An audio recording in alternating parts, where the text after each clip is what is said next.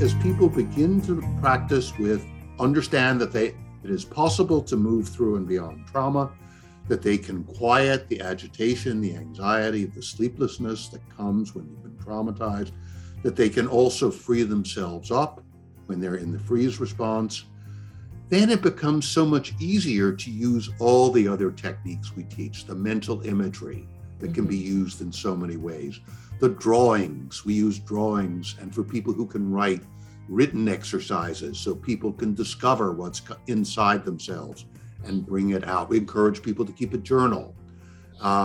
We use genograms, family trees, to help people explore both the sources of the trauma and the sources of the strength. So welcome back. Season 2 of the Full Capacity Living podcast is live. We are back with an incredible guest to start off the 2022 season of this podcast. James Gordon, MD of the Center for Mind-Body Medicine out of Washington, D.C., joins me for a fascinating conversation. His career spans the decades with truly innovative work in the world of psychology and integrative and complementary approaches to trauma. The Center for Mind-Body Medicine was founded in 1991 by Dr. Gordon, a Harvard-educated professor of psychiatry and family medicine at Georgetown University Medical School and former chairman of the White House Commission on Complementary and Alternative Medicine Policy under Presidents Clinton and George W. Bush. In this conversation, we delve into his path from traditional medical school, where he always felt a bit disconnected to the traditional medical model of patient care, to his path of learning from visionaries in the world of alternative medicine, shamanic traditions, indigenous practices, and mind-body techniques. It's really a fascinating conversation. So, he shares his work over the years and research in working in psychiatric hospital-based units without medications or restraints and the healing that occurred. His work has taken him all over the world using mind-body techniques to begin healing populations of people who've experienced trauma in all areas. What he's found is that trauma, which is defined as injury to the mind, body, and spirit, comes to everyone at some point. If we haven't experienced it by now, we likely will. One of the most beautiful quotes in his book, Transforming Trauma, is that trauma and suffering are the soil in which wisdom and compassion grow. And if you take nothing else from this podcast, that would be the number one thing, because we're always all going to experience it. And if we can transform that into wisdom and compassion, what a beautiful thing to think about. In this podcast, you will find wisdom, incredible stories, and tools to take home with you and use right now. I am so honored to be starting season 2 of the Full Capacity Living podcast with Dr. James Gordon. So without further ado, enjoy our conversation. Thank you for being here.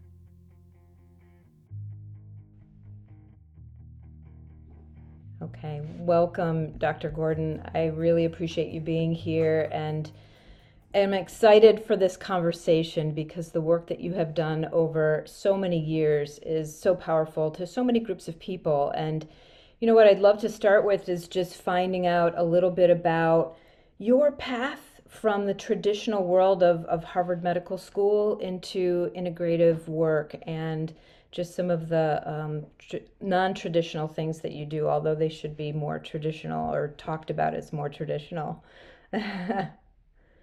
Well, I think my classmates at Harvard Medical School would say to you, we always knew he was headed somewhere else. Because from the beginning, for various reasons, I was very sensitive to what didn't work in medical school for me.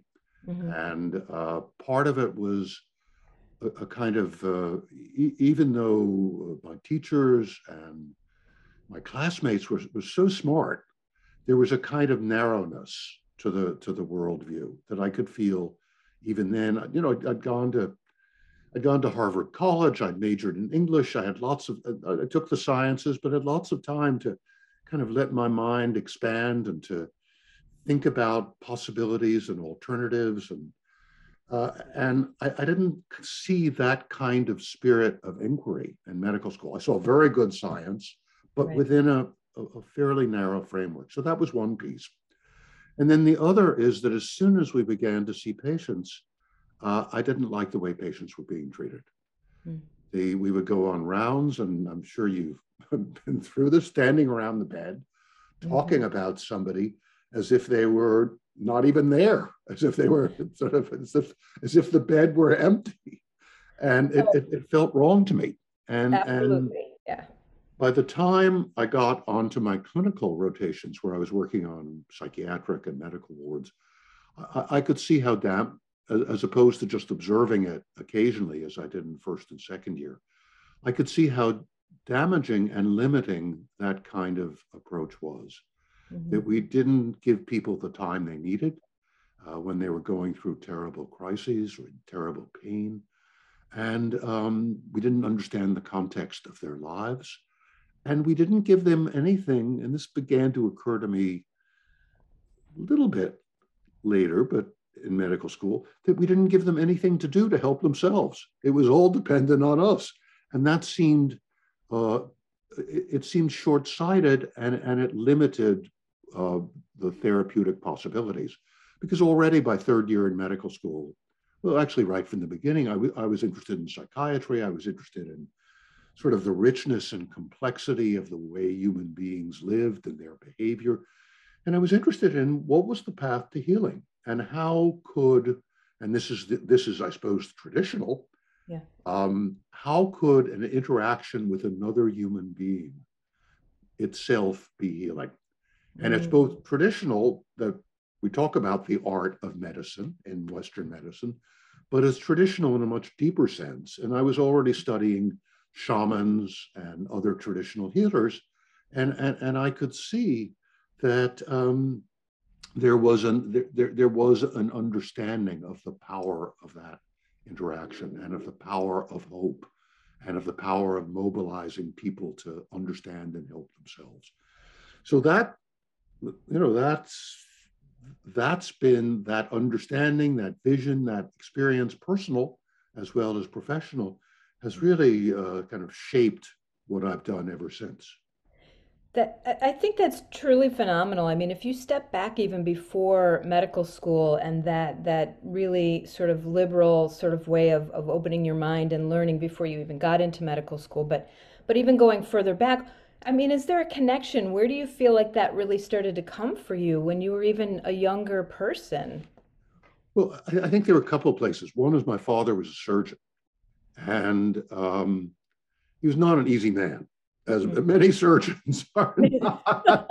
They may be very gifted, as my father was, but at home he was a bit of a tyrant. Yeah, And yeah. but when I saw him with his patients, and he had patients from every class and every strata and every ethnicity in New York City, from the sort of highest society people to people in public hospitals.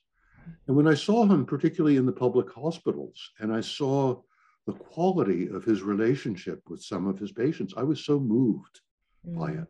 It brought out absolute best in him.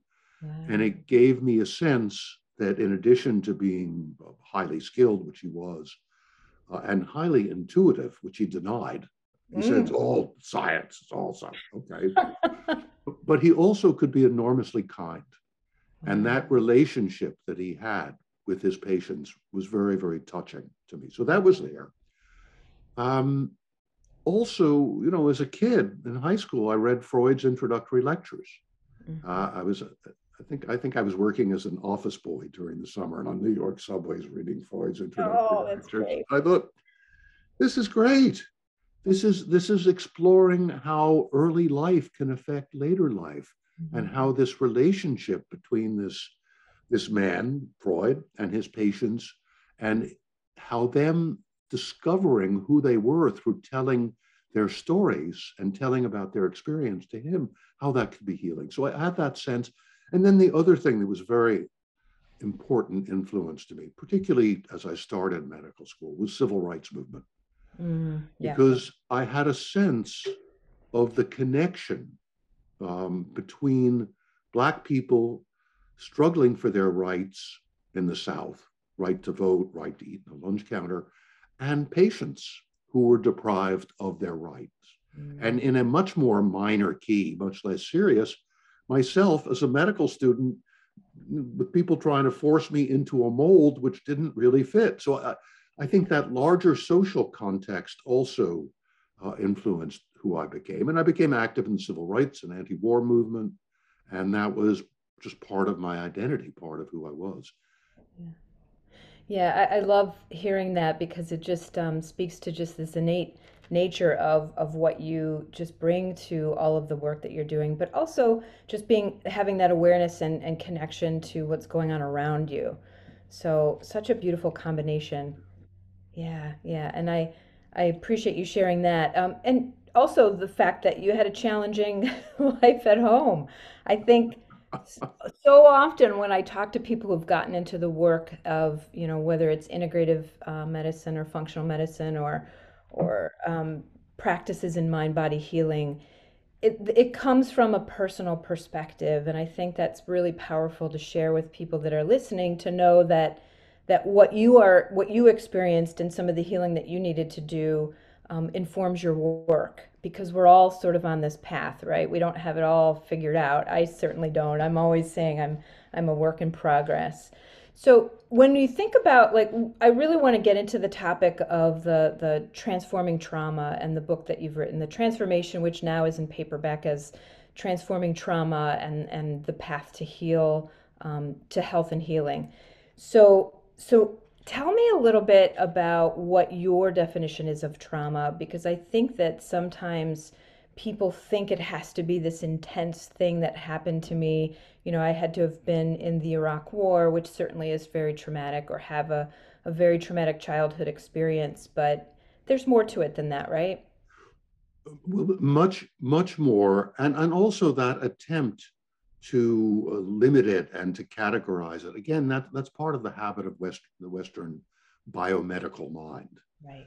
The Greeks, the word trauma means injury to the body, mind, and spirit, to one or the other, or actually when it happens to one, it almost always happens to the other. And also when that trauma comes, it disrupts our social relations too, as well as our body and our mind and our spirit and our sense of who we are and meaning and purpose. And it comes to everyone. This is a really important point that I make at the beginning of Transforming Trauma, that and then again, this is a traditional, in the sense of aboriginal, from the beginning, understanding that human life has trauma in it.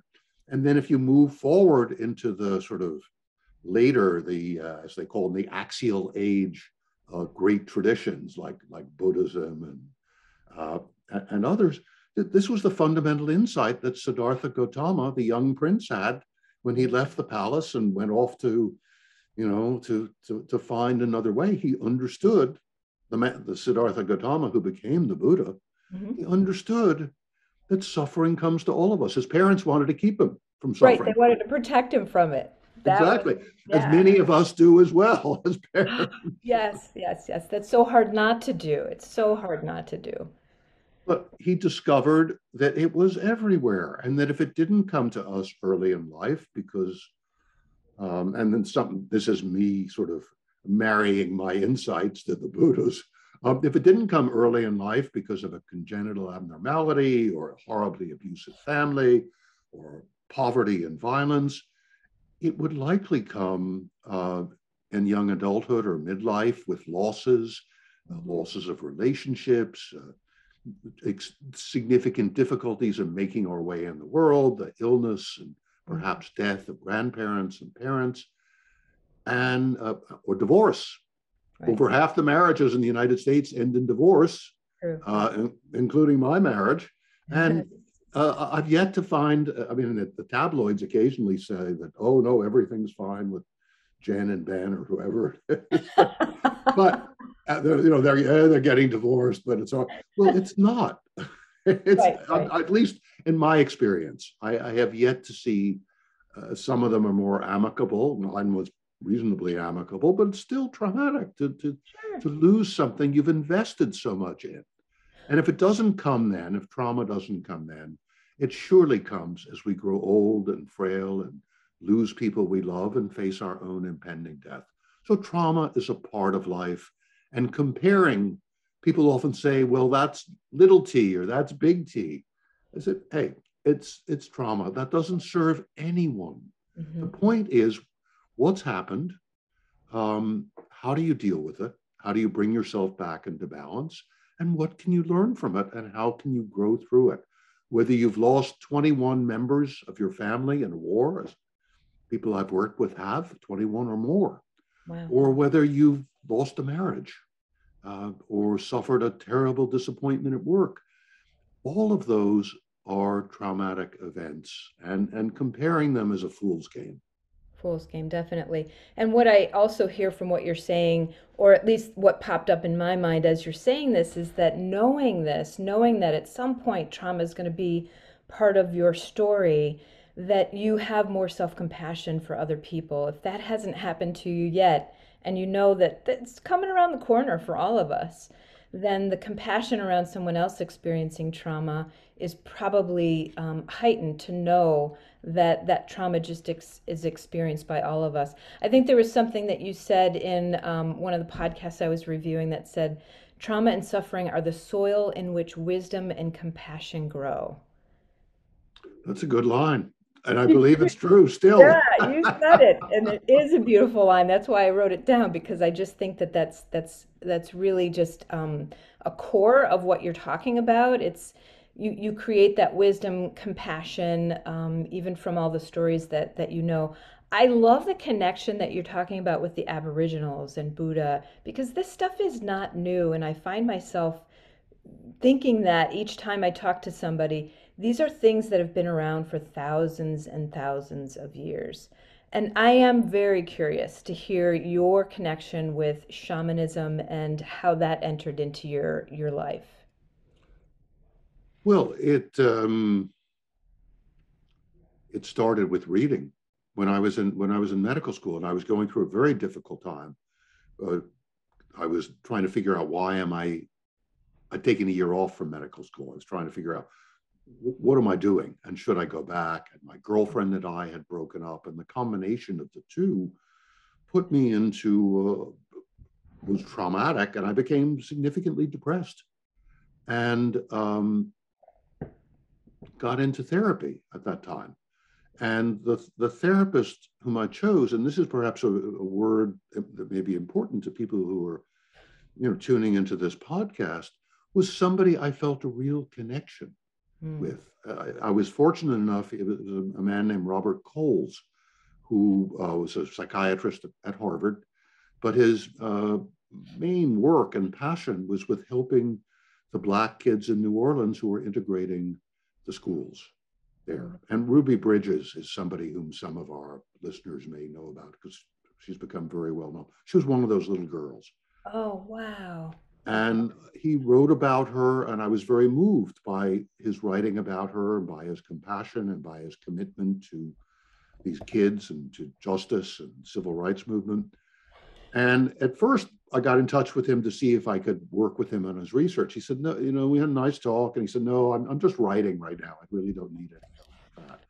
But then when I got in trouble, I called him up, and I was in New York, and he was in Cambridge, I guess.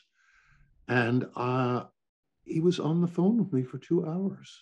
Yeah, wow. And I thought, oh my, I was start brings tears to my eyes remembering it because it was such an act of kindness to me. And so I went back to Cambridge, and I'd given up my apartment, so I moved into a furnished room and got into therapy. And he was very important to me in helping me to look outside of conventional psychiatry. And Hmm. one of the places he suggested that I look is toward, as it happens, psychiatrists who were studying shamanism. Geza Roheim, probably most people don't know, was a psychiatrist, anthropologist who was lived in that world. And I started reading. I said, this is fascinating. These people, these shamans are doing something like what Bob and I are doing here in our little office at the Harvard Health Services. Yeah. They're doing it in the, in the jungle or on the, on the plains or in the mountains. So I started getting interested there. And he also, as we said in the 60s, he turned me on to R.D. Laing, who was a psychiatrist who saw, who I think was also influenced by shamanism, who saw that what we ordinarily call psychosis could be the opening to a greater understanding. And this is a shamanic insight. Okay, yeah. That Laing also had. And then, as time went on, whenever I had the opportunity to learn from a traditional healer anywhere, I would go find that person, whether it's a curandero in the Bronx, who is a traditional healer in the Latino community, or whether it was later on sangomas in Africa, traditional Zulu healers, and later on still Native Americans. So I felt like they know something that, and of course, I recommend for people who are interested in this to read Jerome Frank's book, Persuasion and Healing, which I read probably when I was, still in medical school, maybe I was resident, where he explicitly compares what we do in medicine and psychotherapy to what shamans do and shows all the common elements. It's a great book. Jerry became a very good friend. He was on the advisory board of the Center for Mind-Body Medicine. And he was a beautiful soul who was a professor at Johns Hopkins. And he had this deep understanding of the connection between what we do as physicians, as therapists, as clinicians, and what our brothers and sisters who are Aboriginals have done for tens of thousands of years. Tens of thousands of years, yeah. And we've lost the way a little bit, right? Not a little bit. We've lost the way a lot. Quite. Well, yeah, because you look now at psychiatrists. Most psychiatrists are not sitting with people for more than 10 or 15 minutes. No. So much of their time is spent writing out prescriptions. Mm-hmm. It's no longer, not only is it no longer the kind of shamanic model, it's no longer the psychodynamic, psychoanalytic model, which, whatever its limitations, had the grace of spending time with people and helping them to understand themselves and helping them come to their own conclusions about how to help themselves. Yeah, yeah. We have lost that connection, and we need to bring it back. And which is why your work is so important. And I think, even for me, my background is as a medical speech pathologist working in hospitals for many years. And what you described earlier about standing around the bed and talking about that person, as a therapist who communicates with people and works on their communication skills, it was always so painful for me to see that.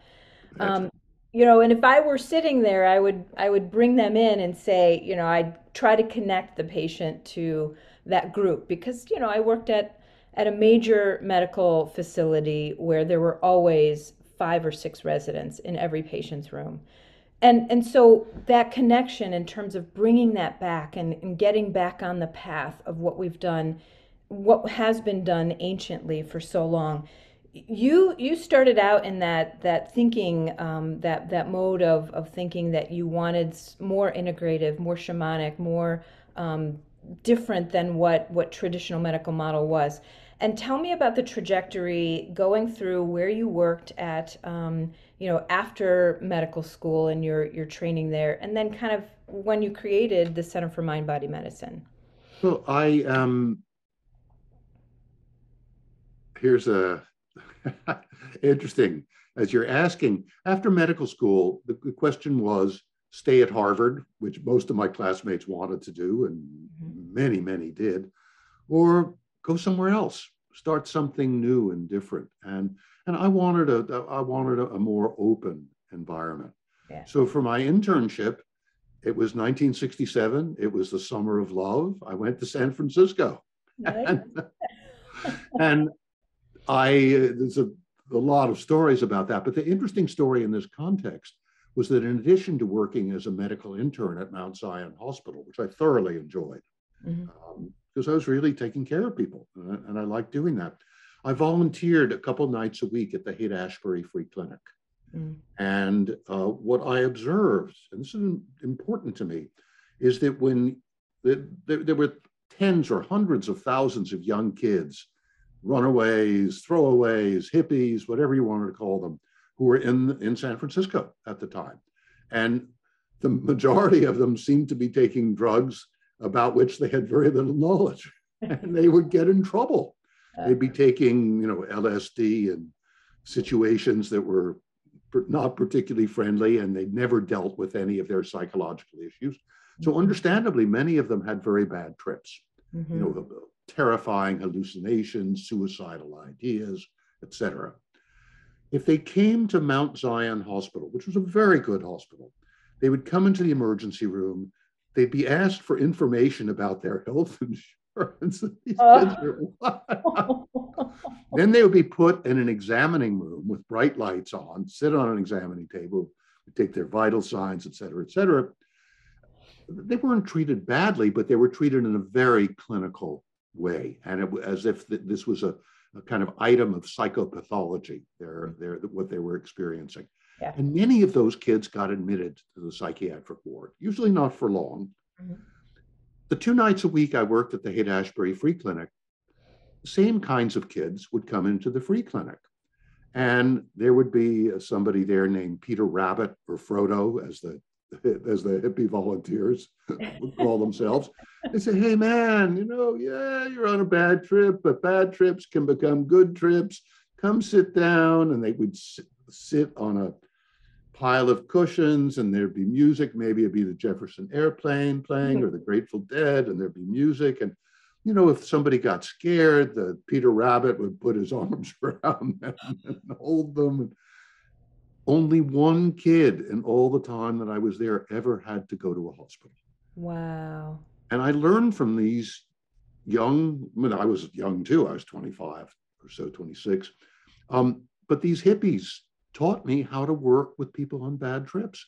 Mm. And they reinforced that dictum from psychedelic research was the importance of the set and the setting, the importance of your attitude towards somebody, and the environment in which you're working with them. So that they were actually doing kind of shamanic work.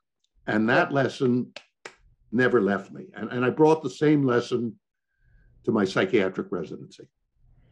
That's interesting. So that's a beautiful story. And I do definitely want to put a pin in the psychedelic piece, because we can talk about that as we move forward. But tell me about when you brought it back to Mount Zion. How did that work out?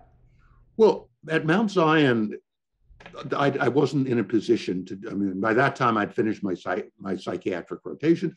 All it did is just reminded me of how important set and setting were with all my patients, and how important it was to spend time with people and to understand that no matter what they were going through, physical or psychological or spiritual, that it could be a path to greater understanding. So that consciousness was there.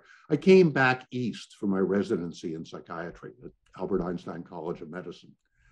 And by the time I got to be, I saw very clearly the significant limitations and dangers of electroconvulsive therapy and of psychotropic medication it was particularly for psychotic people.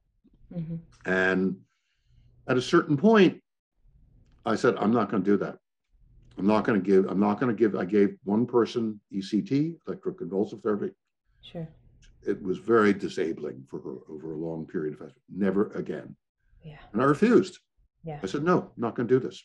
I didn't realize, when I first realized that they actually still did that, I was quite shocked. I thought that was an old practice but it's still happening. It's still happening. And there are people who say there is benefit. I would say it is the absolute last resort. Right. And also the psychotropic medicines, the antipsychotic medicines, they had terrible side effects. Mm-hmm. And back then, people, patients were. People are not going to be able to see me, are they? This is a podcast. Yes. We're not posting. I'm sort of moving my arms and my head around in strange, wild ways. It's tonic. People said, That's a symptom of schizophrenia. Well, it was not a symptom of schizophrenia. It was tardive Right. dyskinesia. Yes. Was a quote side effect or effect of the medication that we were giving. It took a while, Yeah. years, for psychiatry to figure it. So I brought that shamanic understanding or that humanistic understanding of the importance of a relationship, that dynamic psychiatry understanding. I'd read Frieda Fromm-Reichmann, Harry Stack Sullivan, as well as Lang, all the people. A wonderful book, still wonderful book, I Never Promised You a Rose Garden by Frieda Fromm-Reichmann, about her, by Hannah Green, actually, about Frieda Fromm-Reichmann's work with a patient. So I saw that it was possible to enter the world of psychotic people and to begin to help them move through that. And when it came time for me to be a chief resident, I was selected because I was good at what I did. I knew what I was doing, even though I was challenging convention. Yeah. And God bless the chairman of the department. He said, okay. I said, I want to be chief resident, but on the condition that I can have a ward where almost nobody gets drugs and where we don't forcibly confine people. I'll spare you his profanity in the interest of your ears and our listeners, but basically said, all right, I'm going to give you a chance to do this, but if you mess up, I'm going to cut your throat. Oh, wow. But that's amazing that he even gave you the opportunity to do that in such a traditional setting. Yeah, well, it was a wonderful thing at that time in the late 60s at Einstein, certainly. And there was this openness. Not all, some of my supervisors were horrified. Others were supportive. Mm-hmm. So I did that. I created a ward where people could come, people with psychosis, and where they could be, and this is the words of Lang, they could be guided and guarded as they went through this experience. And I visited Lang in London, spent a couple of weeks in the therapeutic community that he had created called Kingsley Hall. And I wrote a cover story for The Atlantic about Lang and that experience of working with psychotic people without medication. So I did it, and the results were impressive to me in many ways.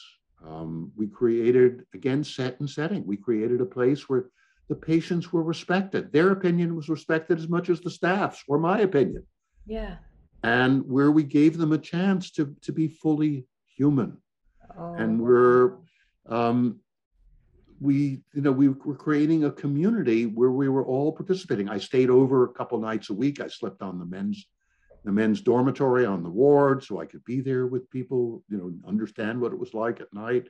Mm-hmm. And it was an amazing experience for me. And incidentally, or perhaps not incidentally, it was the first place where I got familiar with yoga. This is 1971. Oh, nice. Because I woke up one night in the middle of the night.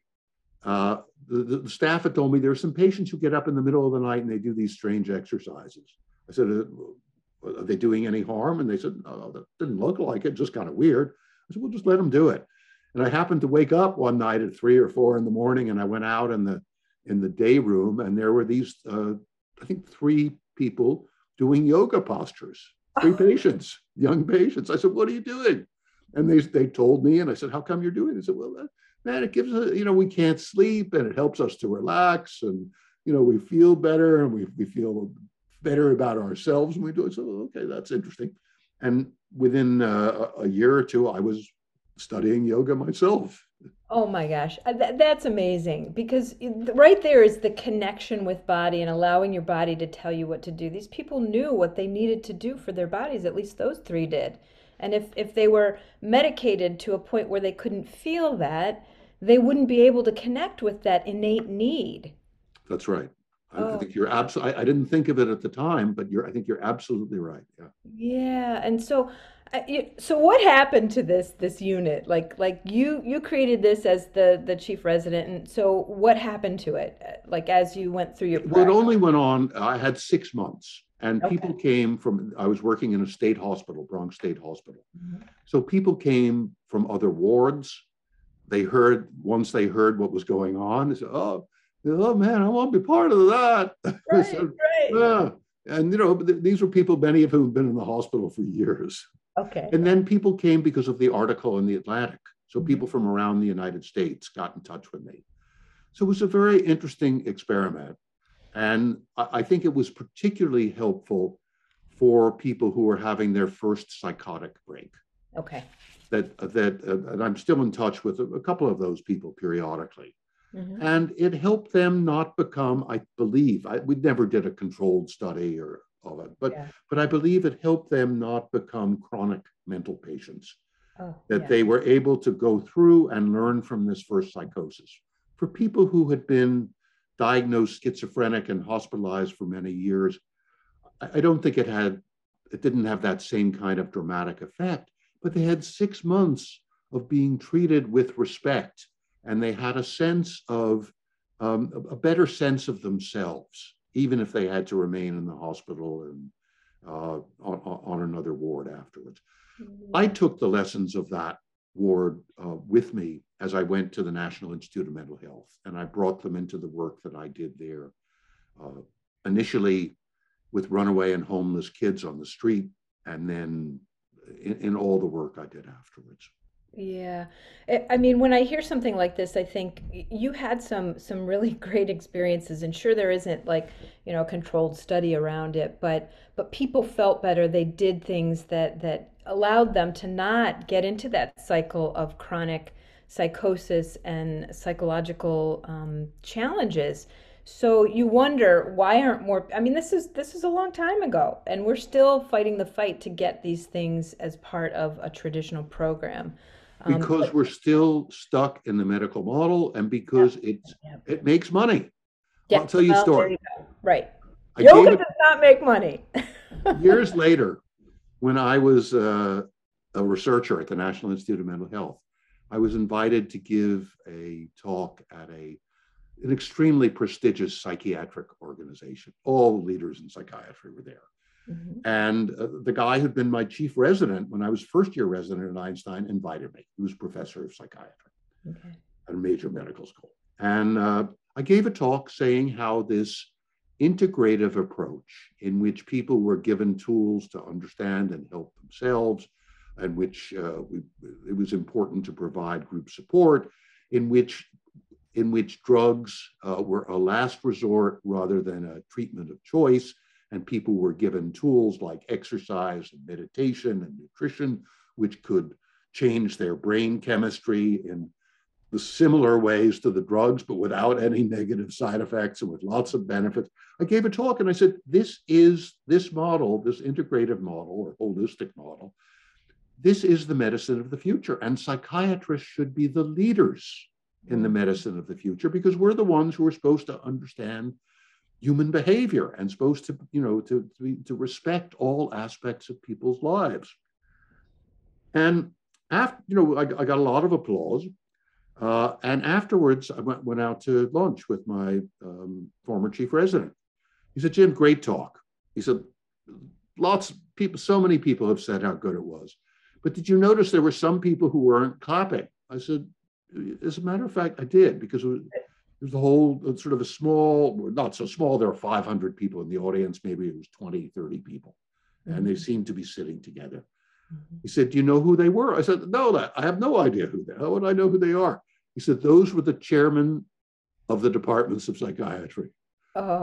And their livelihood depends on drug companies.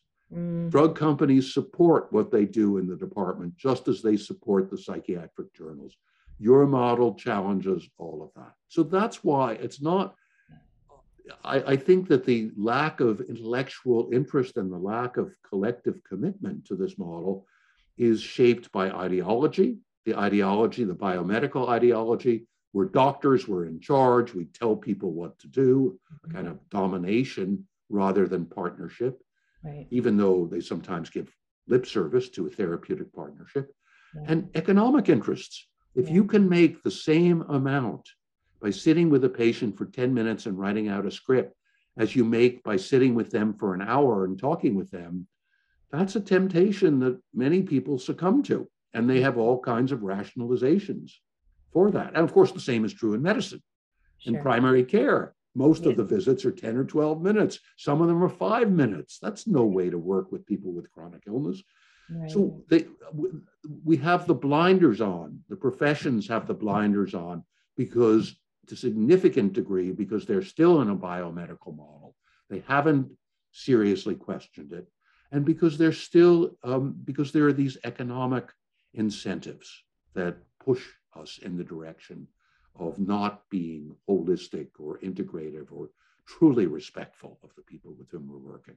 Yeah, that's unfortunate, but you're absolutely right. I mean, I think that it's a big boulder we're pushing up a hill that really the hill keeps getting a little bit bigger each time. Um, but tell me about the work that you're doing and when you decided to create the Center for Mind Body Medicine and move into that model, because that's really the crux of some of the work that you've done all over the world that I'd love to talk about. Sure. Well, I was at NIMH for 11, 12 years. It's a great experience in many, many ways. I had a great deal of freedom. I investigated all kinds of things.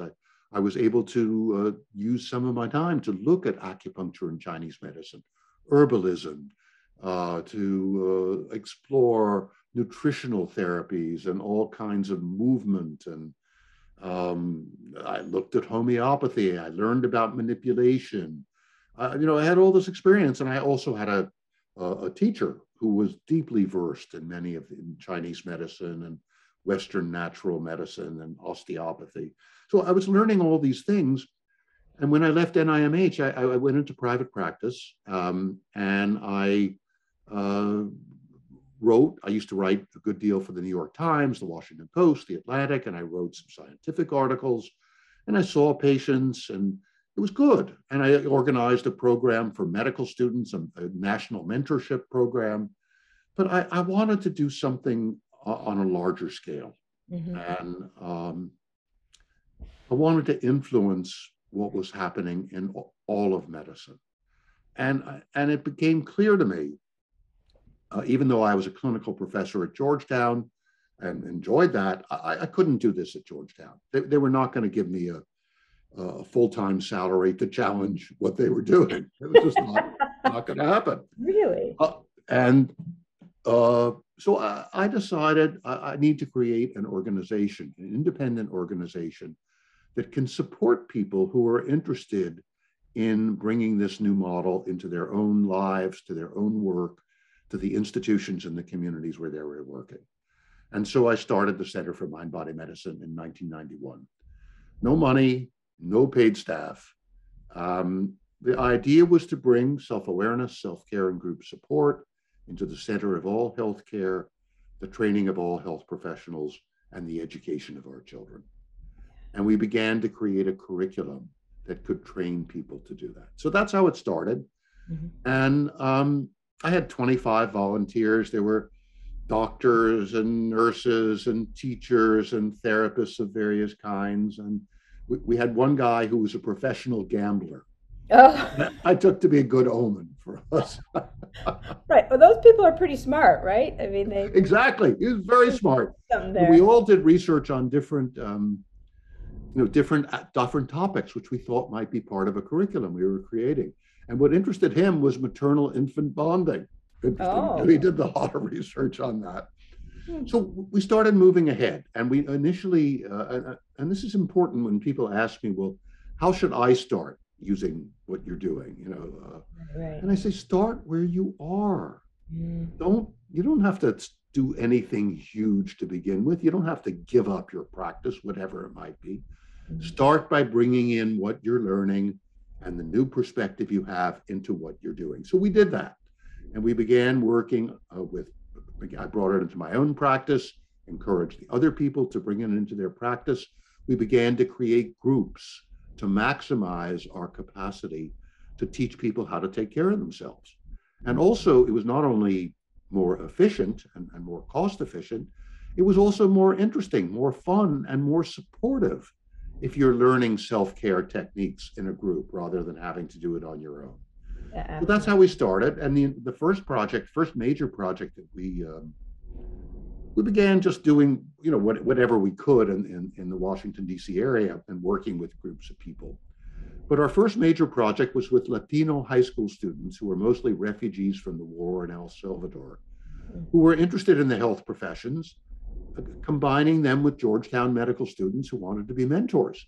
And we taught them a course in mind-body medicine. And then the high school students visited the medical students and they watched the dissection of a cadaver, and and the medical students helped them with college applications. And so that was our first program. And Yes. it was where I worked where I could, because I had a friend who ran the Latin American Youth Center, and she, loved me, loved my work. And so she was open to it. Yeah. And it was a good project. And we were able to get funding because the foundation said that's a worthwhile project. These kids have really gone through hell. Yeah. Some of them lost their parents. Most of them were here by themselves. So we were able to get some funding because it made sense to local funders. So everything grew from there. That's a really good point that you made. Just start where you are, because so many people feel like, oh, I've got to go off and get this extensive training, or I've got to do this, or I've got to do that. But you can take little pieces and parts and just embed it right into what you're doing already. If that's where your passion is, to give people exposure to some of these tools, which we're definitely going to talk about the tools, because your book is just chock full of tools that can create self-efficacy. So, and then it expanded, right? So you started here in DC, and then Yeah, and it worked. So we trained. We needed a dozen people to expand the work. It was Mary Lee Esty was a psychologist, social worker, and I were, seeing people, leading groups, supervising a few people. But we needed more people because there was such a big demand. So we said, let's do a training, and let's get a dozen people who want to be trained here in the local area. Well, 30 people signed up. And we did the training with those 30, and they all formed groups, groups with people with cancer or heart disease or stressed out DC professionals or whatever, a lot of those, of whom there are many, yes, a whole universe of them. And it worked well. So we said, okay, well, let's do it. Let's bring this nationally. And so we picked a dozen of those 30, including Mary Lee and myself, to be faculty. And we said that we'll do a training for 120 people.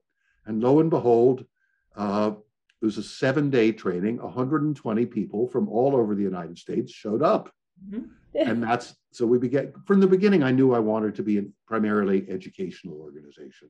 I didn't want to set up a big clinic. I wanted to teach people and help people to create this model for themselves in the institutions or in the communities where they were working. Not just to set up a single, wonderful clinic, but to help many, many people do their work many places. So that's how we began to expand, and that continued. And then at a certain point, a friend of mine said to me, Jim, this is 1996. Jim, do you want to go to Bosnia? You should bring your Center for Mind-Body Medicine to Bosnia. And I said, Lorna, that was her name. This is just after the Dayton Accords were signed, ending the war in Bosnia, where 250,000 people were killed. I said, Lorna, I'm not so sure about that. I'm never going to speak the language. The Serbs and the Bosniaks and the Catholics, they've been at each other for 700 years. The climate is terrible. I don't know that I want to go there. And then I said, it just came to me. I said, but I want to go to Mozambique because I want to see if we can work with the former child soldiers. There were two wars. There was a war of liberation and then a civil war in Mozambique. So my colleague, Dr. Susan Lord, and I went to Mozambique, where a friend of mine, as it happened, was the head of the World Bank. Oh. And he said, yeah, come here. I'll introduce you to people I can have connections, but you have to go to South Africa too and see what's happening as they're getting over apartheid. So we did that. And I saw that this model, that we could teach the techniques that I teach in transforming trauma, that we've been using at the Center for Mind-Body Medicine, like slow, deep breathing and shaking and dancing and mental imagery and drawings and all these techniques, that we could use those with former child soldiers who had done the most horrible things you can imagine and been subjected to even worse things. One of the means of recruitment was to either to have the kid kill his parents or to kill the parents in front of the kid, Whoa. breaking all ties with that society. Unbelievable. And then they would drug the kids up, and then the kids would kill other people, and they would become, these killing machines. Militants, yeah. But they were trying to, there's a process of rehabilitation, and the former child soldiers, we didn't spend a lot of time with them, but it was clear that what we had to offer could be helpful. And same thing in South Africa. I was working with people who'd lost family members. Susan and I were at the hospital in Soweto and also in Johannesburg.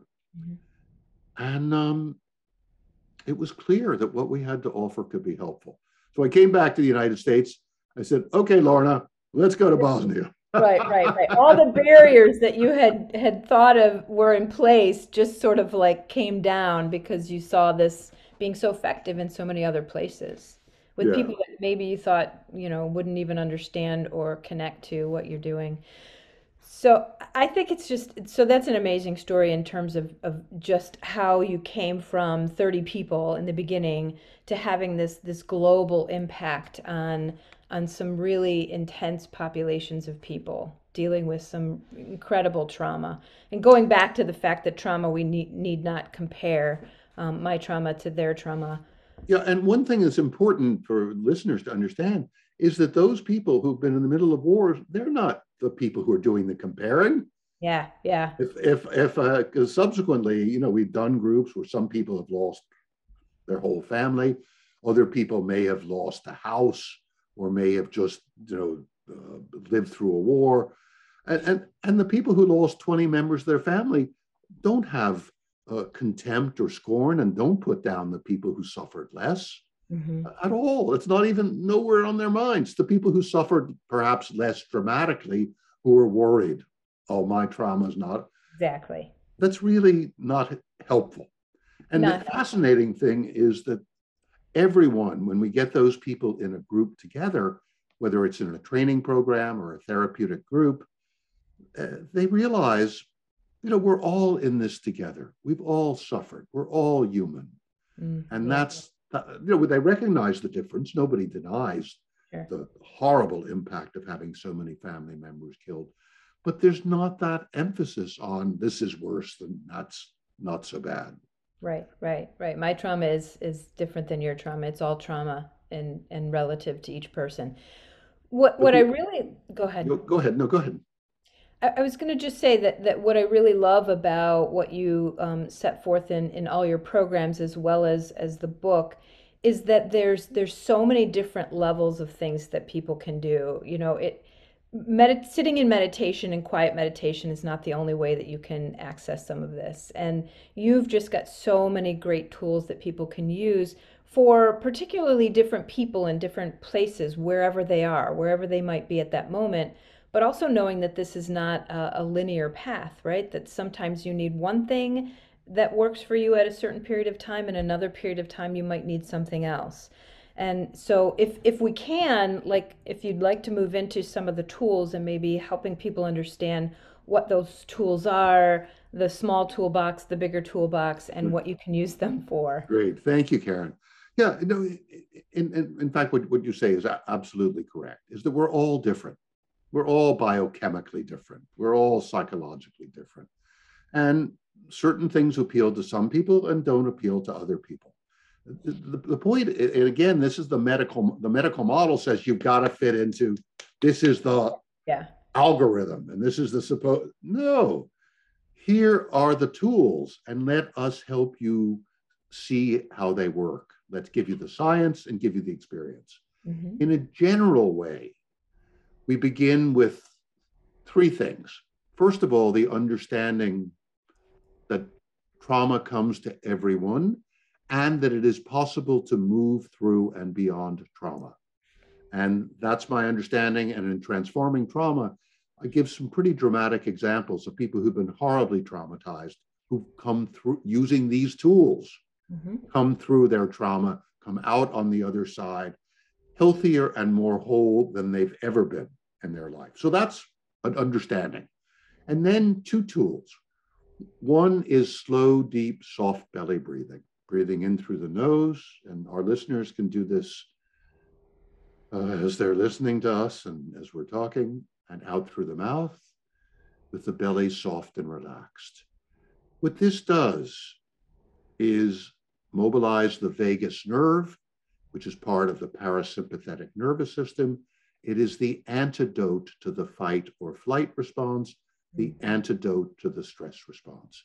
It quiets fear and anxiety, decreases heart rate, lowers blood pressure, improves digestion, relaxes the big muscles in our body, makes it easier for us to think clearly and mobilize our imagination. Just this one simple tool. And there's a huge body of research. Yeah.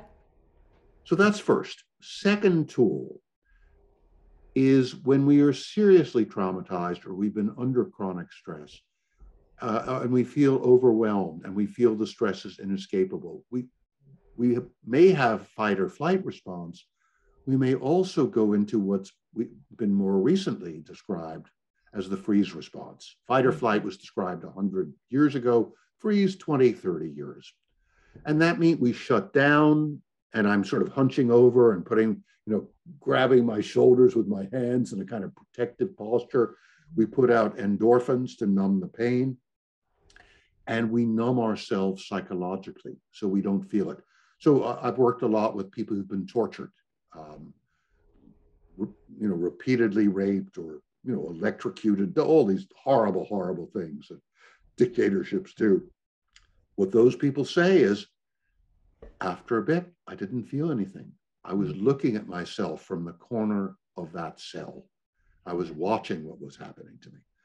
That's the freeze response. So to break up after that trauma is over, we get people up moving their bodies, perhaps shaking, which is a biological, built into our biology, a way of releasing the freeze response and giving people an opportunity to shake.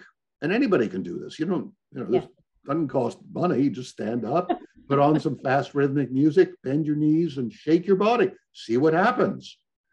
Well, I wanted to mention, and as I was thinking about that, and you came to the clinic and did it with all of us when I was at the Center for Functional Medicine too, but when I was younger, my sister and I would do this thing where we'd kind of like move around in the front yard and we'd pretend we had no arms and our arms.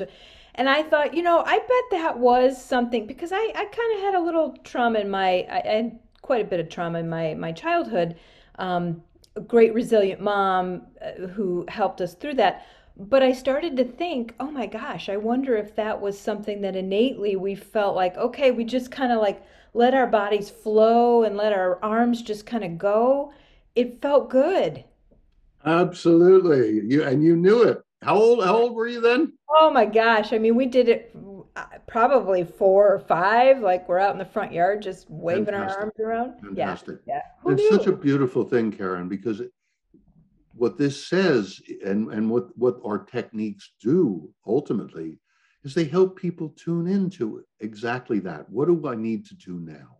Yeah. So if you do the shaking and dancing, then and you get that sense of what your body needs, then you keep that with you. And when you get my medical students at Georgetown, for example, before an exam, many of them told me what they would do is they go into the men's or the women's room or whatever restroom they were using. They go into a stall, they'd shut the door of the stall and they'd shake for 5 minutes so they wouldn't be so nervous when they went to their exam. That's great. It's perfect. It It's works well. fantastic. So that's the beginning. That brings as people begin to practice with understand that it is possible to move through and beyond trauma, that they can quiet the agitation, the anxiety, the sleeplessness that comes when you've been traumatized, that they can also free themselves up when they're in the freeze response. Then it becomes so much easier to use all the other techniques we teach, the mental imagery that can be used in so many ways, The drawings, we use drawings, and for people who can write, written exercises so people can discover what's inside themselves and bring it out. We encourage people to keep a journal. We use genograms, family trees, to help people explore both the sources of the trauma and the sources of the strength that are there. You mentioned your mother. So if you were doing your, if you were doing your genogram, your family tree, and there was, I'm just making this up, there was stress coming from your father or another family member, and you draw these jagged lines showing the conflict. As you did the genogram, and you might draw 2 lines of support between you and your mother. Mm-hmm. And you have discovered that you've used this tool to discover that source of support. So now I might say to you, Karen, you're going through a rough time now. Is there any place that you might want to go? And if your mother's alive, you might say, maybe I should call my mom up. If she's not alive, and this works quite well too, maybe I ought to just, think about my mother, or use one of those guided imageries that you've taught us to bring my mother to mind and ask her, use my imagination to ask her in my imagination what I should do. Yes. Sadly, my mom is not present anymore, but that's sort of the wise guides that you're talking about, right? Exactly. That you can bring, and that doesn't have to be, you can explain it better than I can, but it doesn't have to be a person that was in your past. It could be an animal. It could be something that you don't know who that guide is, but it's someone that you connect with. Yeah, and the technique that we use, and people can, the whole script is there in Transforming Trauma, and also at the Center for Mind Body Medicine website, cmbm.org, you can see me, teaching this guided imagery technique, and teaching soft belly, and teaching shaking and dancing. But what we do is we, first of all, get people to begin with soft belly breathing so they can relax, then imagine themselves in a safe or comfortable place.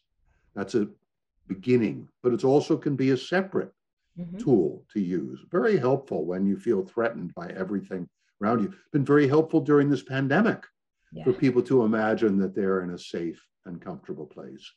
And then if you want to go on with this experiment, and I like to think of these as experiments, you allow a guide to come to you with your eyes closed as you're sitting comfortably in your safe place.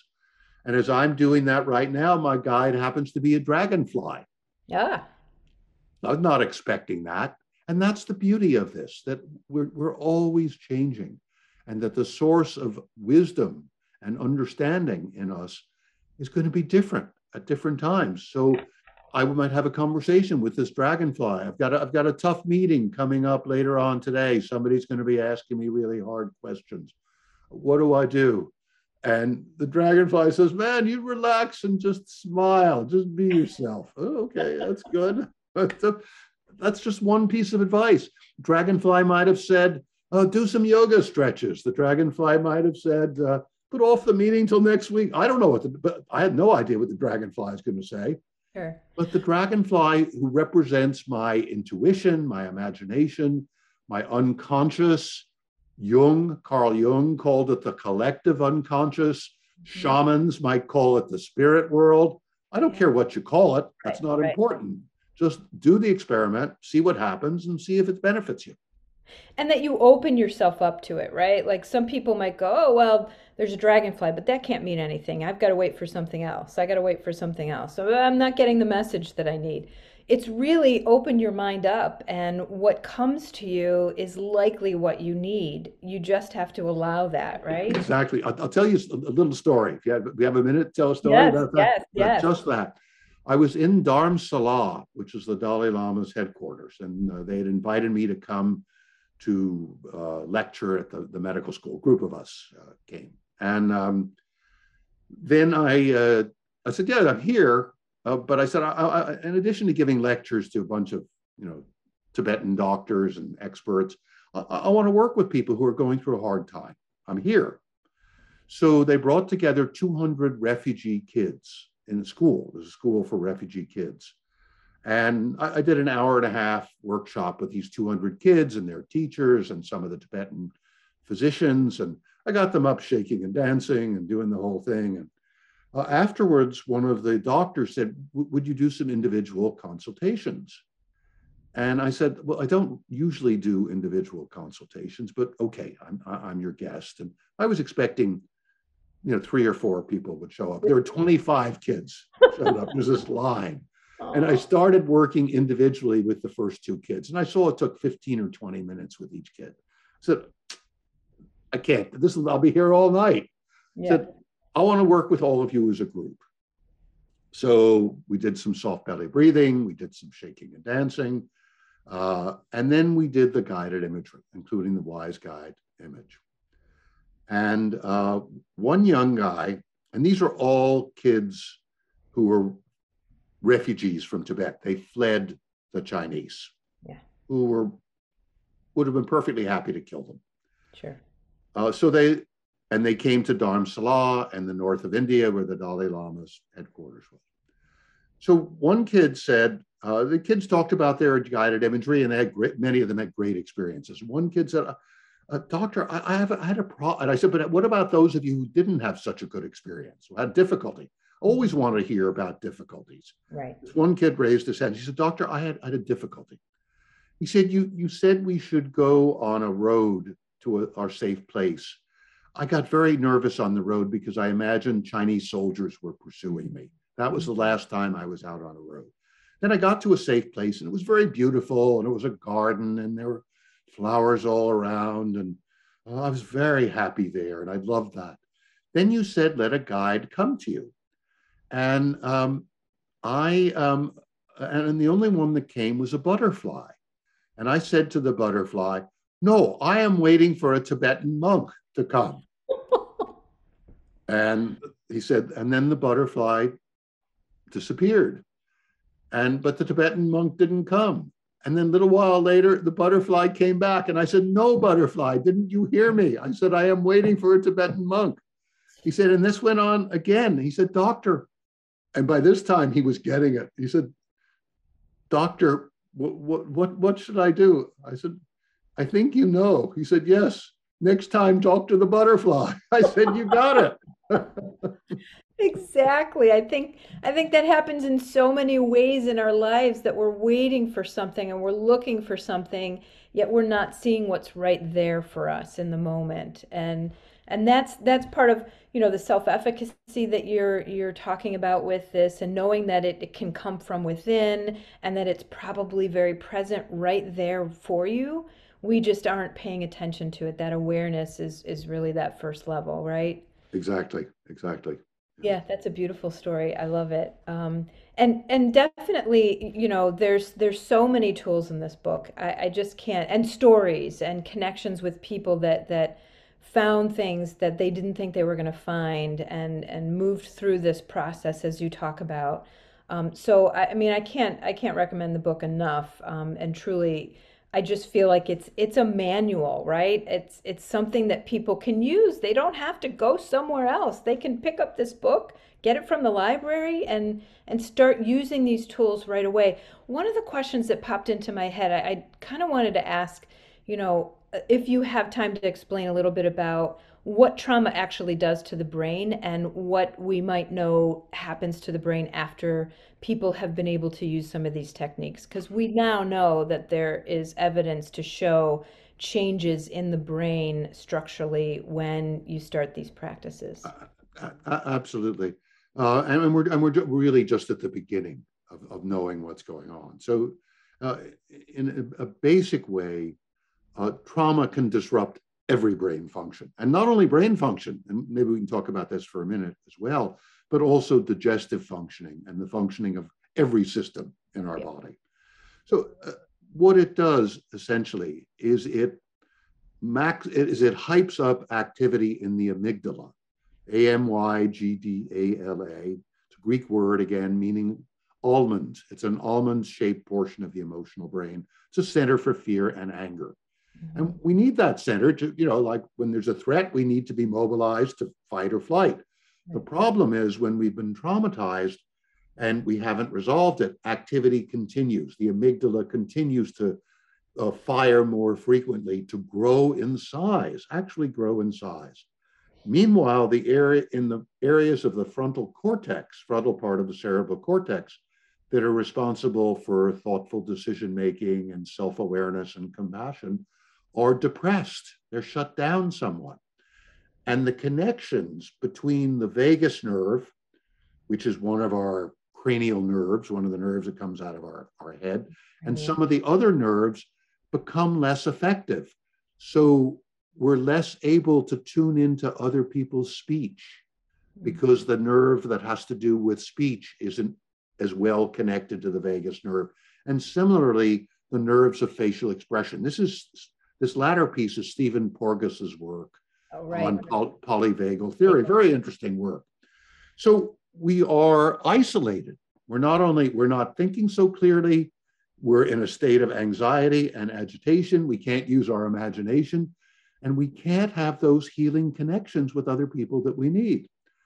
When we use the techniques, and I'll focus because the research has been done on techniques like soft belly breathing, both concentrative meditations like soft belly breathing, where you're concentrating on the breath and on the belly being soft and relaxed, and on the words soft as you breathe in and belly as you breathe out, and mindfulness techniques, becoming aware of your thoughts, feelings, and sensations, all decrease activity in the amygdala, enhance activity in the frontal cortex, improve connectivity between the vagus nerve and the other nerves, the other cranial nerves. So they reverse the damage that is done with trauma. And some of the research, particularly done at Harvard, at UC San Francisco, two places, a lot of research has been done, show the changes that these techniques can make in the brain. So by meditating as little as 20 minutes a day, and that may seem a lot to some people, and I understand that, but the original studies on meditation were done with people who'd spent all their lives meditating, were meditating hours a day. Subsequent studies were done on people who were experienced meditators, meditating 40 minutes a day. More recently, we've discovered that even meditating for less can reverse some of the changes that are there, some of the changes that come about in trauma.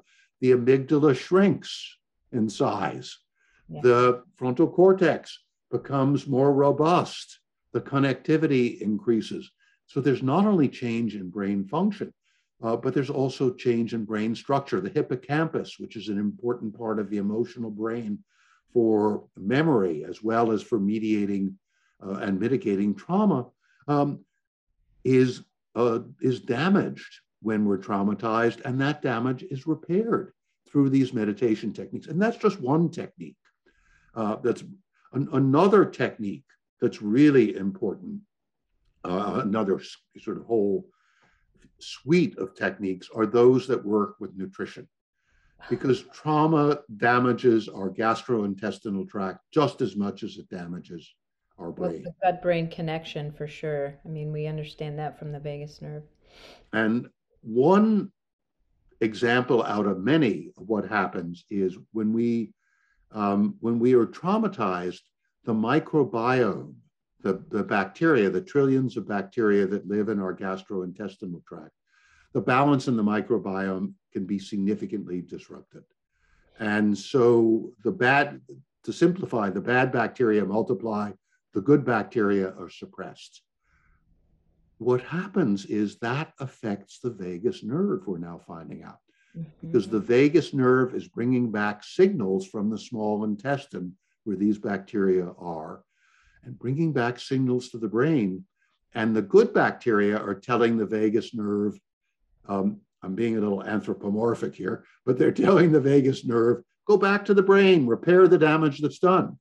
But when damage is done to the microbiome, the vagus nerve cannot send those signals. And so brain-derived neurotropic factor, BDNF, which is important in rebuilding traumatized brains, does not get activated in the same way. The amygdala doesn't get told to slow down in the same way. The frontal cortex doesn't get told to build up because the vagus nerve is not getting the right signals from the gastrointestinal tract. That's just one example among many. So the longest chapter in my book, and just turned out this way, is on the trauma healing diet, because the Yeah. books on trauma, the ones that I've read, and I've read most of them, do not talk about the importance of nutrition, or only in passing. It is crucially important. We can go a long way to enhancing our recovery from trauma. And this is what I teach as part of a comprehensive program, by making some very simple positive changes in our diet, restoring the microbiome by eating foods that rebuild the microbiome, as well as by doing some supplements of probiotics. Very simple, no negative side effects. The worst that will happen is you'll feel better, and you won't be as prone to chronic illness. The best that'll happen is in addition, you'll be seeing some reversal very quickly of some of the symptoms of trauma. Oh, absolutely. And I think, the nutrition piece is so key. I mean, food is medicine, and that's really one of the basic tenets of functional medicine. To add that into what you're talking about, so incredibly important. I know even when I worked as a medical speech pathologist with mild traumatic brain injury, we talked about a heart healthy diet. I'm not a dietitian in Ohio. You have to be a dietitian to make sure that you talk about that stuff. But under the guise of some of the physicians I work with, it's a critical piece you can't leave out. I mean, we know that, and you can't get all your nutrients from food, so supplements are super important. Particularly when you've been traumatized, Yeah, yeah. because the need for nutrients is much greater because we're under tremendous stress. It makes sense Mm-hmm. that Yeah. we would need more nutrients. So there's a great deal we can do with diet. There's a wonderful study that was done in New Zealand. You mentioned supplements, randomized controlled trial after the earthquake in New Zealand of a multivitamin, multimineral, Mm-hmm. and showing that, so the people who took it didn't know it was placebo controlled. Those people who took the multivitamin, multimineral had significantly fewer symptoms of post-traumatic stress than those people who didn't. That was the only variable. Wow. And they've repeated that study. So why not? Right, right. There's no damage that comes. There's no damage that comes from taking a probiotic. No, definitely not. Yeah. And I think, the other point, sort of building on what you said, is people worry, I'm not a dietitian, I'm not a nutritionist. I can't give nutritional advice.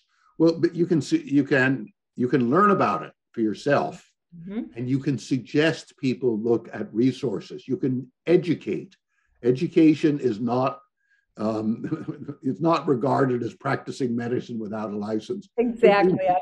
I'm not telling people how many macros to follow, but I'm saying here, these are some good fats. These are some ways of thinking about nutrition that support your brain health. And we also know too that stress and trauma, from an evolutionary perspective, shut down your gut's ability to break down foods and use digestive enzymes to kind of break that food down. So from a physiological perspective, what we're talking about is that it's just not happening. If you're in that stress state, and more people are in a stress state eating than they know, right? Slow down, do a breath practice, do soft belly breathing before you eat.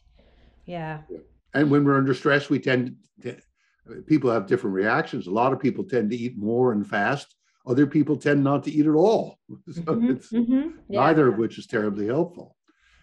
Yeah. So amazing kind of information here. I think everything that you've talked about is so accessible for people. Your website has so much great information, videos, meditations, all of those things. I'm going to link to the show notes, and a lot of the stuff that we talked about here, Stephen Porges' polyvagal theory. I'll definitely link all of that stuff so that the listeners can have access to researching that stuff on their own, as well as the book and some of the other tools. One point that I want to make in this context is we've done research on our model, which is the model that I'm teaching in Transforming Trauma. Oh, great. And we've published maybe 25 studies. Okay. And studies that we've done on people who've been traumatized show that as many as 80 to 85% of people who qualify for the diagnosis of post-traumatic stress disorder, who do the comprehensive program that I present in Transforming Trauma in a group setting for 10 weeks or 12 weeks, no longer qualify for the diagnosis, 80 to 85% after those 10 or 12 weeks. And those gains hold at 3 and 7 and 10 months follow-up. Wow. Now, there are people who have been traumatized for a very long time. For example, Vietnam vets with whom we've worked. And we see exactly these kinds of powerful changes after 10 or 12 weeks. However, they're not maintained at the same level. So ongoing work, and for some of us who've experienced significant early childhood trauma, people who are dealing with a traumatic situation like a cancer diagnosis and cancer treatment, there needs to be more support. So I want to say that our research is done on people who experience the groups for 10 or 12 weeks, but I would encourage people who are listening to us to use the approach that I present and to use it over a longer period of time. This is not, you need to see what's appropriate for you. You need to make these tools a part of your ongoing life. They're exactly what I've been using here during the pandemic. I'm in soft belly breathing and the shaking and dancing and the guided image, all of those, the drawings. Yeah. So they're all useful. And the more you use them, and you mentioned this right at the beginning, Karen, the more tuned in you get to what do I need to do now? What's right for me? And maybe I should, cook a meal mindfully and sort of enjoy that taste and do a kind of experiment in mindful eating right now. Or maybe I should walk around the block, or maybe I should jump up and down and scream and get out all my frustration. Just do it. As you start tuning in, your own, the wisdom that's there inside us, that healer within, will tell us so often, not always, but so often, what it makes sense for us to do. Yeah, that's beautifully said. How can people connect with some groups? Like you talk about the group context, and if people are doing that, how are there resources on your website where people could join groups around the country? Yes, we have online groups that people we've trained. Some of them are our faculty members, and some of them are people whom we've certified who are not yet, or they may not be faculty members, but they know how to do this work at a very high level. And they're starting groups. You can look on our website, cmbm.org, for mind-body skills groups. And there's a sliding scale for these groups. We don't turn people away. So we want people who can afford to pay the full price, which is very reasonable. I think $350 for 8 weeks, 16 hours of groups. Yeah. If you can't pay it, pay what you can afford. Yeah. Also, if those who are listening to us who are interested in not only experiencing this work, but experiencing it and then teaching it to others, we have training programs coming up. Right now, we're doing all our trainings online. And we have training program coming up at the beginning of February and one at I think it's the end of March. And if you are interested in learning this approach, it's the approach I teach in Transforming Trauma for yourself and experiencing the small group model, and also then sharing it with others. Check into our training. We've trained about 7,000 people now around the world. Most of them are health and mental health professionals, but not all. We're training right now, we're working with the US Capitol Police, who were so traumatized last January 6th. And we're training a cadre of those police to be able to do this work with the other 2,200 people in their department, with the other cops and the civilians. We've trained veterans who are peer counselors. We've trained teenagers. After the shootings in Parkland, Florida, we trained teenagers from that high school, Marjorie Stoneman Douglas High School. They're using our model. We've trained people on the Pine Ridge Reservation, both teenage kids. We've trained counselors and teachers and therapists, but also tribal police and traditional healers to use our model. So if you're interested and want to learn for yourself and then want to share with others, please check in, look at our training program. We welcome you to that training program. And many thanks for training all of these different people, because that's the model that you've created. Instead of creating a clinic, as you said, you wanted to educate because you realize you can reach so many more people. and training the police staff to understand these kind of techniques is so key, because that's a really traumatic situation that they're seeing people coming in and being part of whatever tragedy might be occurring, so that you have such a wide body of tools as well as ways to reach people. I'm so grateful for, and I'm glad to be able to share that with so many people that listen to the podcast and get the word out there. So really, I can't thank you enough for being on the podcast and sharing so much of this great information, and some of the techniques and the tools that are just accessible for everyone who wants it. Thank So you, Karen. It's thoroughly enjoyed talking with you and sharing this with you and all of our listeners. So it's great to be with you. thank you. Thank you.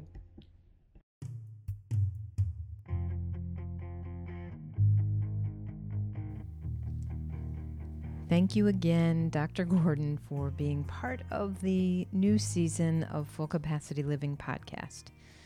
I really hope that you got so much information from that conversation. I know I did.